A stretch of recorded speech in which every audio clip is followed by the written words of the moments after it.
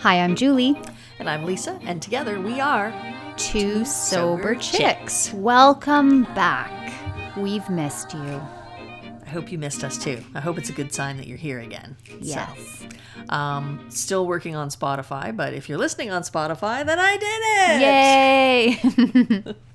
Thanks for sticking with us and thanks for finding us. I just find that people can search for us anywhere where podcasts are found. They can do a Google search. If you Google search Two Sober Chicks, it comes up on the platform of your choosing. You can listen to it on your computer, in your car, Alexa. Oh, yeah, that's right. I had my cousin do Alexa play Two Sober Chicks podcast. And then all of a sudden I heard, I'm like, oh my God, it worked. Alexa knows us. That's awesome. Yeah. So what is that? That's like wired through people's TV and sound systems. I don't know how she works. She's a very intelligent AI. Sometimes my cousin and I will be talking to each other on video chat and something she'll say will trigger Alexa and she'll go, "What? No, Alexa, I didn't call you." Alexa, stop it. You know what's bizarre is, do you remember that cartoon? It was before our time, but still there was reruns. The Jetsons. Oh my God, I loved the Jetsons. And a lot of things that the Jetsons, fantasized about. They did? They're reality. Like Nespresso machines? And windows that go down with a button? Yeah. And Alexa, like voices, And robots microwaves? that talk to you, and cell phones. The end times is near. Oh boy. And she's rocking. That's not a good sign. Is this a self-soothing thing? Yes. Yeah, Ashley does it with her feet. Ashley's my wife. We'll be sitting on the couch and all of a sudden the feet start moving. And I'm like, what's going on? Are you thinking about something? She's like, how do you know? I haven't told her. Oh, yeah, don't. Because you'll always have the tell. I know what the tell is. Yeah. You're twitching your feet. I look forward to those days. I'm just your wife. When I can just read know someone you. like that who's right beside me. Yeah, it'll happen. And someone who can just rip clothes off whenever I want to and abuse them. Maybe abuse is a bad word, but ravage them There you go. without their consent. No, I mean... It's marriage. No, I was going to say it's marriage. They've already consented. No, that's also not true. Trigger warning. Yes, this is why there's an explicit on our podcast. So if you don't you're like listening it. with your 4-year-old in the car, you might want to turn the channel now. If you don't like it, go find a boring G-rated podcast. Exactly. We're just real. Julie and Lisa sharing our thoughts and feelings with you on recovery, on life, and hopefully a few laughs and giggles along the way. Yep. So this is not a podcast of laughs and giggles, is it? What are we No, talking about? but it's pretty amazing what you're going to talk about. You had an experience this week that I think was so powerful and speaks not only to the power of the fellowship, but the importance of amends, what they look like, what they sound like, how sometimes they don't work out, but sometimes they do. Right. A dear friend of AA's, a dear friend of AA Toronto, of the High Park group, has passed away this week. And it was very sad news. I remember how it happened for me was I called my sponsor about a personal friend relationship. We were having an issue, the two of us, and that was an interesting situation too. And so I called him just to say, this is my thought process. This is what I did. Somebody's feelings are hurt. And I think I made the right choice. But of course I feel bad because of somebody else's feelings, which is then how I'm discovering, oh, that's codependent. So it all ties in. And he said, I'm at work. I don't have a lot of time. I've been on the phone all morning. Can you hang on? We can talk about that on my break in an hour. I said, sure, no problem. I'm at work too. And he said, but I got shit news. Can you pull over? So I said, sure. So I pulled over. I parked in some, alleyway trying to get some privacy. And he said, there's no easy way to say this, but I'll just say it. I said High Park. So he said Mary died. So Mary was one of those people who'd been around AA for quite a long time. 30 years, I believe the number was. 28 for sure. I think it was 30 years sobriety. And she brought a lot to the group. And I always remember, without fail, Friday nights, Mary conducting the 1-2-3 room. And she was very, very good with the newcomer. She had an amazing story to tell. She had a lot of sponsees. She was one of those ladies with, always helping tons and tons of women. And although she was never my sponsor, she was one of those there was 2 or 3 ladies at the front when I first came to High Park. And they're like, you need to get a sponsor. I just knew because my sponsor back in New Brunswick, Roy, had said, as soon as you get there, you need to get a sponsor. And I still didn't really know how to pick. Roy became my sponsor because he was my friend and I knew him. And then when I got to Toronto, they said, pick somebody who has what you want. Well, Catherine had money and a car and a house and a great job. So I wanted that. So I picked her. And Mary was the other option. But Mary was awesome with her wisdom and the things that she would share. So that's what Luke told me. He said, Mary passed away yesterday. And so I immediately was glad that I'd pulled over as I started to cry. And I'm like, how did it happen? He said, I'm just getting bits and pieces of it. That's why I've been on the phone. Apparently she was skating. She loves skating. So she died doing what she loved. And then I called my former sponsor, Catherine, to ask her how she was doing because they were very, very close and she was touched by that. Again, and that's something that the program teaches you, right? Don't just think about your sadness and your grief. Yeah. Reach out to other people. And I thought, these are people who will really be affected by this. So I called her and I called Victoria just to see how they were doing and check in on them. And they were wrecked, obviously, they were but I got more information from that. And the more information I got was that she wasn't skating with friends. She was supposed to, but the friend had been sick. So she went anyway, because that's how much she loved skating. She'd got new skates for Christmas. Aww. So she went out skating and she just had a bad fall, which is odd. So none of this makes sense because she was an amazing figure skater. Even at 77 years of age, she was in excellent shape. She's not the type of person that you would think, oh, she's going to go early. We thought she'd live to be 100. And she was an excellent skater, so it was kind of like a freak accident. And she fractured her skull when she went down. So there was a serious amount of brain bleed. And at first I was like, oh, I'm so sad that she was alone. But then when I was talking to one of these other ladies, they said it's kind of nice that she wasn't with people who would have been so devastated by seeing that, by witnessing that. And she wouldn't know. She was out there doing what she loved, having a good time 1 minute, and then the next, she's down. What I found out in that next conversation that same morning was that she wasn't dead yet, officially. She was considered brain dead, and they hadn't yet taken her off life support. I found out where the hospital was, and it was in the neighborhood that I was working. And I was a 5-minute drive away. And in an instant, I thought, I need to go. I need to go to her. I need to go to her, and I need to say goodbye. None of us, we were all talking about how we didn't get to say goodbye because it was instant. And I thought, I can say goodbye. So I went. There was supposedly somebody there from High Park, but I didn't see any of our members. Apparently no members were allowed up where the family was. But I somehow managed to weasel my way through the doors. And the doors opened as I was walking into the ICU unit. A nurse had just come out, and they were automatic, right? So they were open for that second. And I just walked on through. And I walked up to the desk. I was wearing a uniform, so... when you're wearing a uniform, they just treat you like you have some sort of authority, even though you have no business being there. And they said, who are you here for? And I said, I'm here for Mary. And they looked at me and said, are you family? I said, no. And they said, oh, okay, bed 7. Like, oh, okay, that's awesome. I thought they were going to turn me away. And as I was walking towards bed 7, a younger woman walked by me, and she was obviously grieving. She was crying. She was headed out. And we made brief eye contact. We didn't know each other. I went to the bed. I saw her sister, and I said, I'm an old friend. I am a member of AA.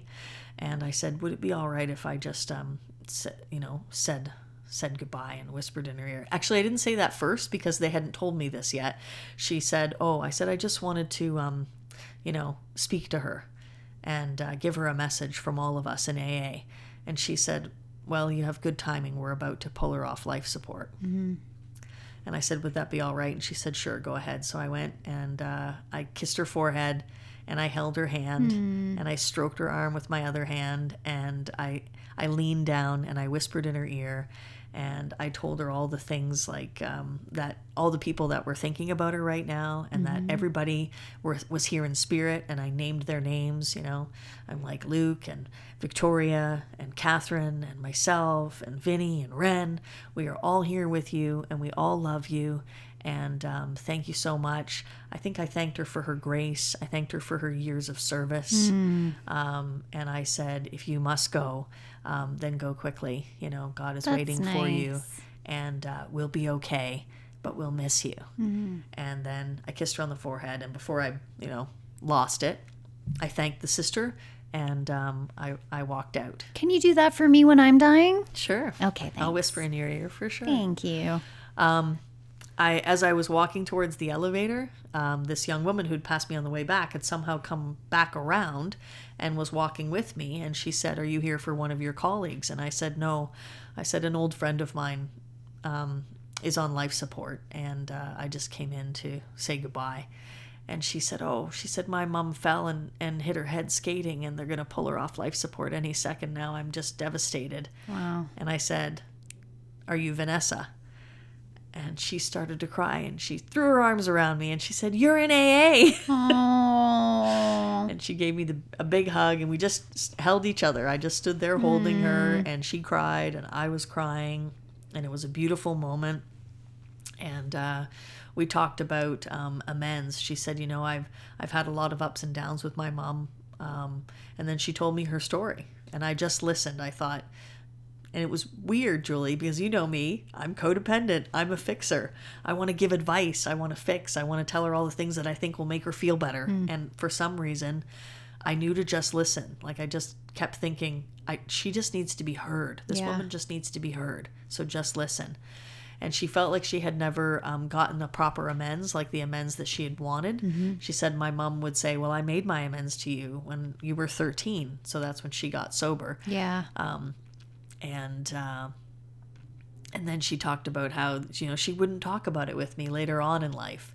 And she said, however, I just found out my mom has made all of her arrangements for her funeral. Amazing.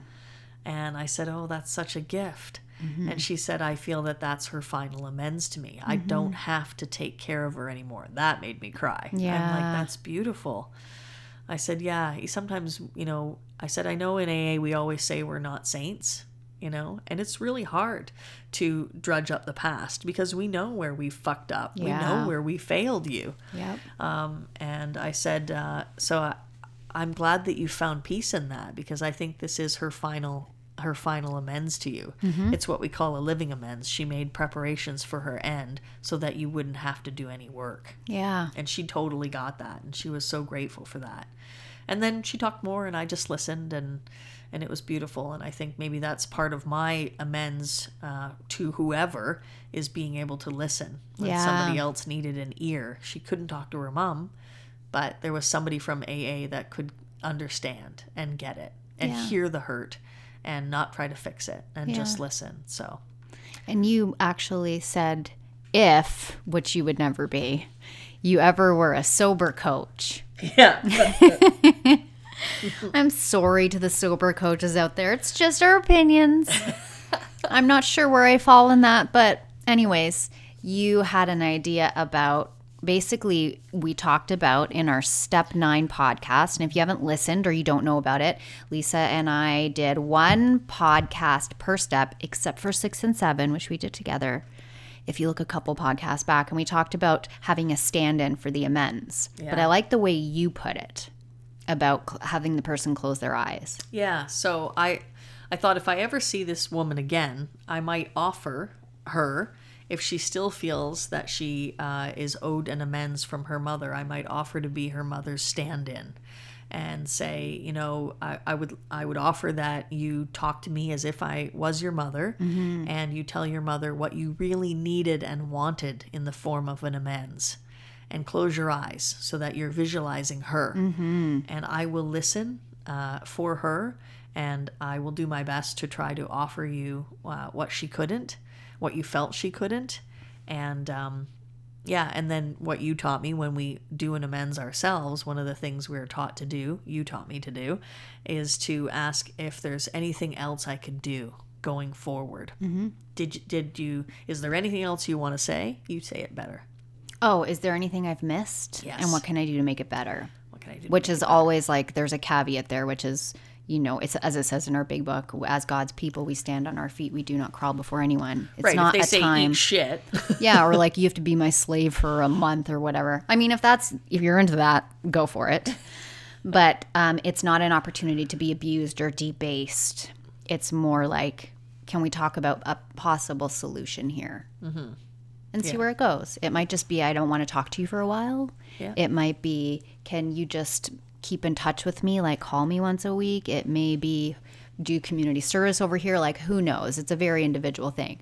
Almost 99% of the time, the amend itself, a good heartfelt amend is enough. Yeah. I've never heard, well, that's not true.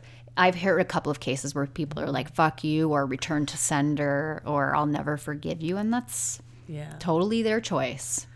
Yep.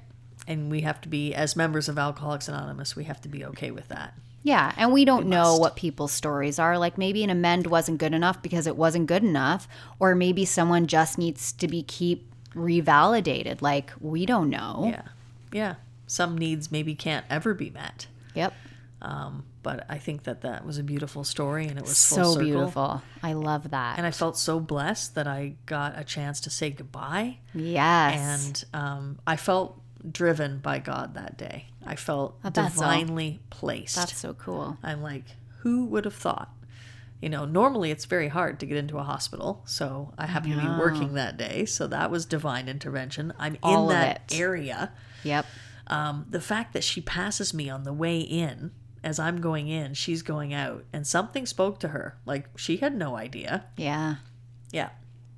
So that was amazing. Yeah. And then I wrote Luke and said I got to say goodbye for you, and I know that he was touched by that because he texted back.